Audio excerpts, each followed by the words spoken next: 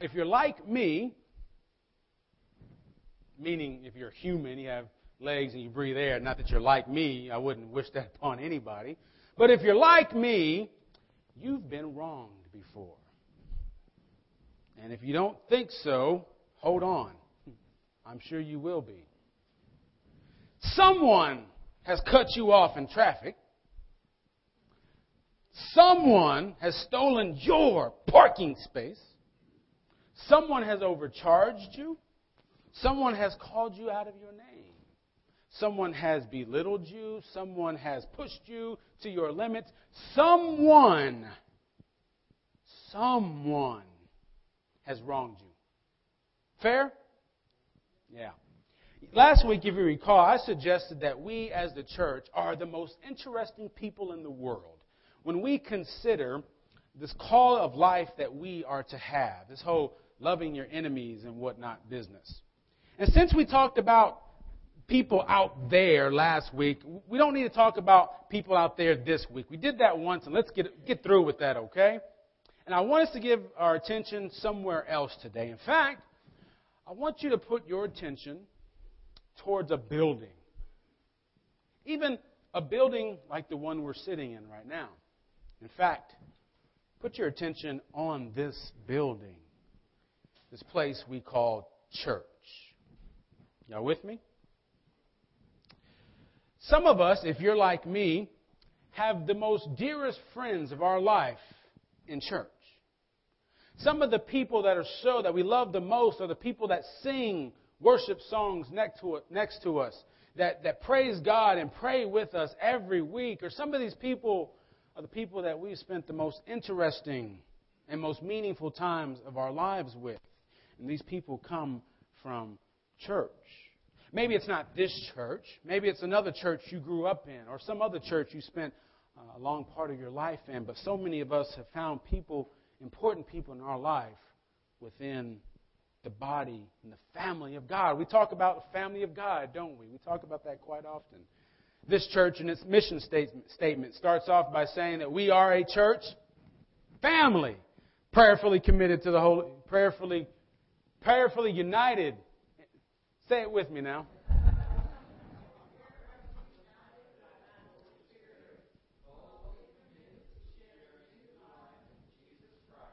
See, I knew that. I was just making sure you did. Church family, right? So what do you do then when it's not someone out there, but it's someone in here that wrongs you? Now, to be fair, I don't think Jesus sets up this scenario where it's your dearest friend of all life that has wronged you. It just starts off by saying, if another church member, and I don't know that Jesus really said that word, but if another brother or sister of the body sins against you, this is what you are to do. You see, the guy in traffic that you're yelling at and that he's waving at you, pretty soon he's going to go on about his business and you'll probably never see him again in your life. The person at the grocery store that's crossed the line, whatever that means. You'll have your little altercation, but then you'll never see them again. But these church people, it's not supposed to be so easy to get rid of them. You can laugh. That was kind of funny, right? Because there are some... No, never mind. But what this passage tells us, that if someone inside the family wrongs us, what are we to do then? Now, I've been around a few churches myself, few churches full of people, and I'm going to tell you from my experience the 3 ways that I have seen people respond to these types of situations, right? When people disagree or when they butt heads or something happens between the family. And one of the first things they do is they try to throw it under the rug. Well, we don't want to rock the boat. Well, just leave it alone. It was one time. And we want to go on like nothing has changed. Or we want to go on like nothing ever happened. In the long run, that's not always the most productive thing to do. And so another way that people have responded, in my experience with these kind of situations, that they become bitter. They become resentful. They become prideful almost. They become hurtful themselves. And you may not be a part of this situation, but when you get into the presence, you can like almost feel it, right? You can sense something's wrong, right? And of course, the third way that typically many people handle these kind of situations is just by severing relationships altogether. Throwing our hands up saying, well, I'm done. Now, no matter which one of those options most people choose, what we realize is that something in that relationship, and I'm even going to suggest that something in the church is lost. Something is lost. Now, I am always leery of people who constantly tell me or want to tell other people that the Christian walk, the Christian life is easy.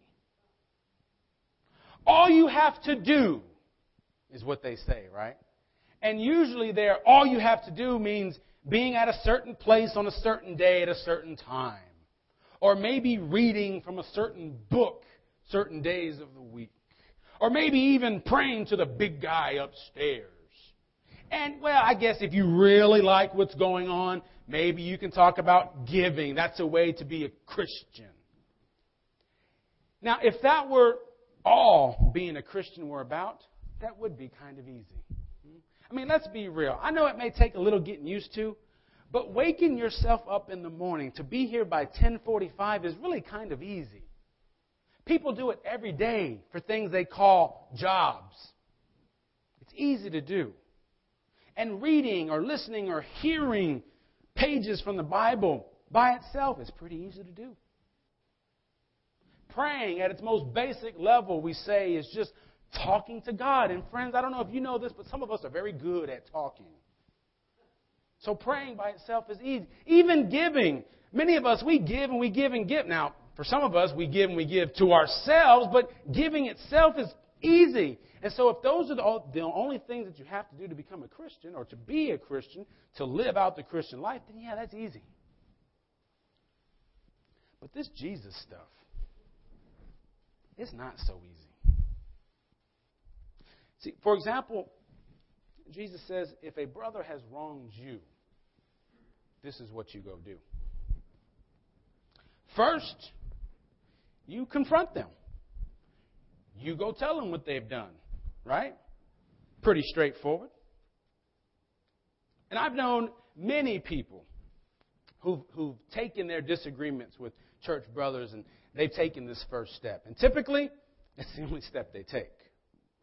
Sometimes it's because it works. Sometimes because that's all we're going to do. And partly, I think most people stop there because it's hard. It's hard to muster up enough courage to think of the right words to go confront somebody who's wronged you. What are you supposed to say? And even the people that I've known that have done this, who have confronted, I think they've done it for the wrong reasons. Not for the reasons Jesus put forward, because usually we have this idea that we just want to get things off our chest, right? Want to clear the air, want to let that person know what's on our mind. But if you see what Jesus is saying, that's not important to Jesus. He tells you to go to that person, and if he listens to you, you have regained him or won him over. You see, what's important to Jesus is not clearing the air, not getting it off your chest. It's regaining what was lost. That's what is important to Jesus. Y'all with me? And so if it's hard just to confront somebody by yourself, and you know you might be anticipating some rejection, how difficult is that? And they do reject you. And now you're supposed to go get 2 or 3 more people to come with you. You little whiny baby. So you got to get somebody else to come with you and to go back and to confront that person again and face possible rejection. And then to have them reject you, now you have to go get the entire church involved. You gossip. Do you see how difficult this sounds? This is hard. But for Jesus, the most important thing is bringing back what was lost. Now, many people rely on these words that Jesus give us, and they're very powerful and meaning words. You know, this whole business where 2 or 3 are gathered, right? And usually, we'll just make the confession, usually it's a preacher or some leader who's, designed some service or some activity, and they're expecting, 1,500 people, and 4 show up. And really, it's a way to sort of console themselves, right? Well, where 2 or 3 are gathered, Jesus is here. Or, where whatever you bind on earth will be bound in heaven, whatever you loose on earth. And so maybe you've had people tell you, well, I just want to know so I can agree in prayer with you. And friends, I don't want to take that away from anybody. I think those are very true things, that God is with us if there's 1 or 2 people or 1,000,000 people, that there is power in praying together. But I don't think that's exactly what Jesus was talking about when he says that here. Because he is telling us, showing us how to deal with the people in here who have wronged us. And he says, where 2 or 3 are gathered, then, for that purpose, I am there with you. When you have to make those tough decisions about what to say to that person, I am with you. When you as a church have to decide how you will handle someone who has gone against the church, I am there with you. When you have to decide how to treat someone where 2 or 3 are gathered, then I am with you. Now, when you look at that with that light and that lens, you realize the church has kind of been given a lot of authority. That the church can make these decisions and understand that God is with them. And I'll be quite frank with you that over the course of the history of the church has abused that. They've used it as a way to push people out, to push people aside. People who look different, who speak different, who sound different, who are different, who think different. We've used that to say, you don't belong here. And I'll suggest that when we do that, God is not there. That's not God's work. But there is this idea that us as a family, as a body of believers, the people of God, there is something about our presence together and our work together when we can affirm what God is doing for each other. And in those moments when that unity is broken, when we can stand together, God is there just the same. But when we think about our relationships, those people inside the church, sometimes we can feel like all's lost. Throw our hands. Now, we haven't done what Jesus said to do, but we feel like we've done all we can. We've talked, we've pleaded, we've prayed, maybe even we've fasted, maybe even, who knows? We feel like we've done everything we can, but all we feel like we can do now is throw our hands up and let it be done. All is lost. And it almost seems like Jesus would affirm that. He says that if they don't listen to you, do this. And if they don't listen to you, then do this. And if they don't listen to them, then do this. And finally, if they don't listen to the entire church, they should be to you as Gentiles and tax collectors. Now, you know about those Gentiles and tax collectors, right? Oh, those evil people, right?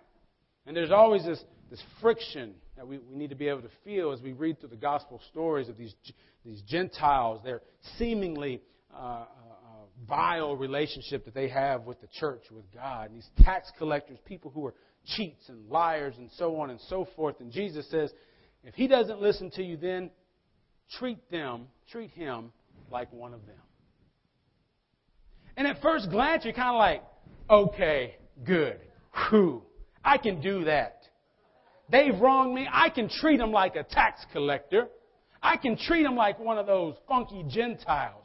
But then we remember something. This is Jesus speaking. Am I right? This is Jesus speaking. And Jesus says, treat them like a Gentile or a tax collector. And then you remember, how did Jesus treat those people? Shucks. He was always in trouble with the religious people. They called him a friend of sinners, and guess what? A friend of tax collectors. He was willing to be with those people. He was willing to eat with those people, to share life with those people, to forgive those people. And he tells you to treat that one who won't listen to you as a Gentile or a tax collector. And that seems kind of odd to us. But Eugene Peterson, in his work, The Message, the Bible, The Message, translation, I think he gives it us in a way that I think makes a lot much more sense. We don't think about people as Gentiles, and well, if somebody's not a tax collector, why would we call him a tax collector, right? But listen to the way Eugene Peterson, paraphrases this verse. If he won't, it's always the he who won't listen, right?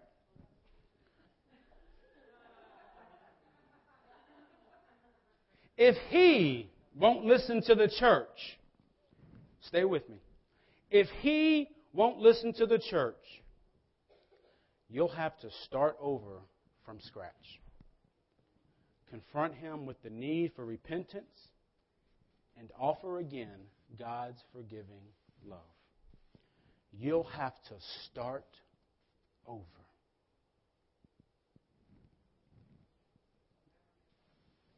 Jesus says those people who wronged you, sometimes you have to start over.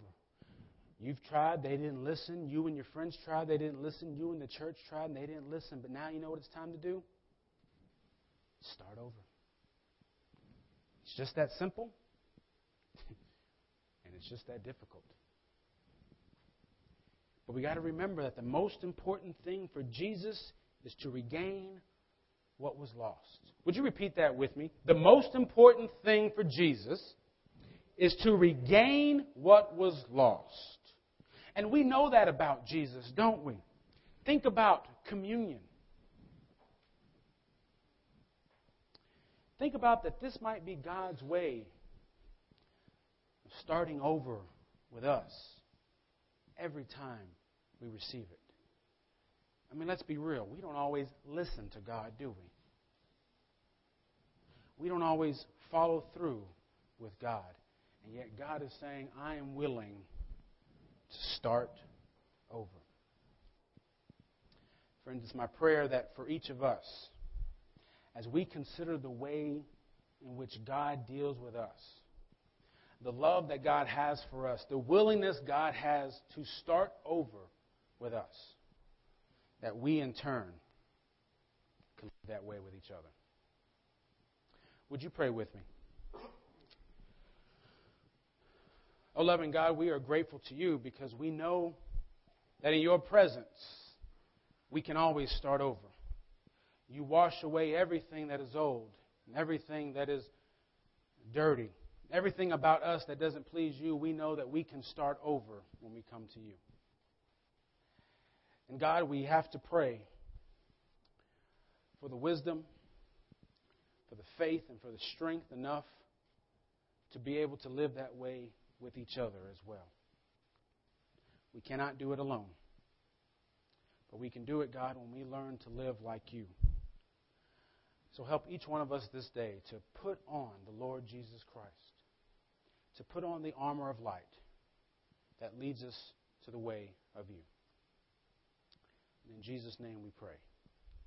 Amen.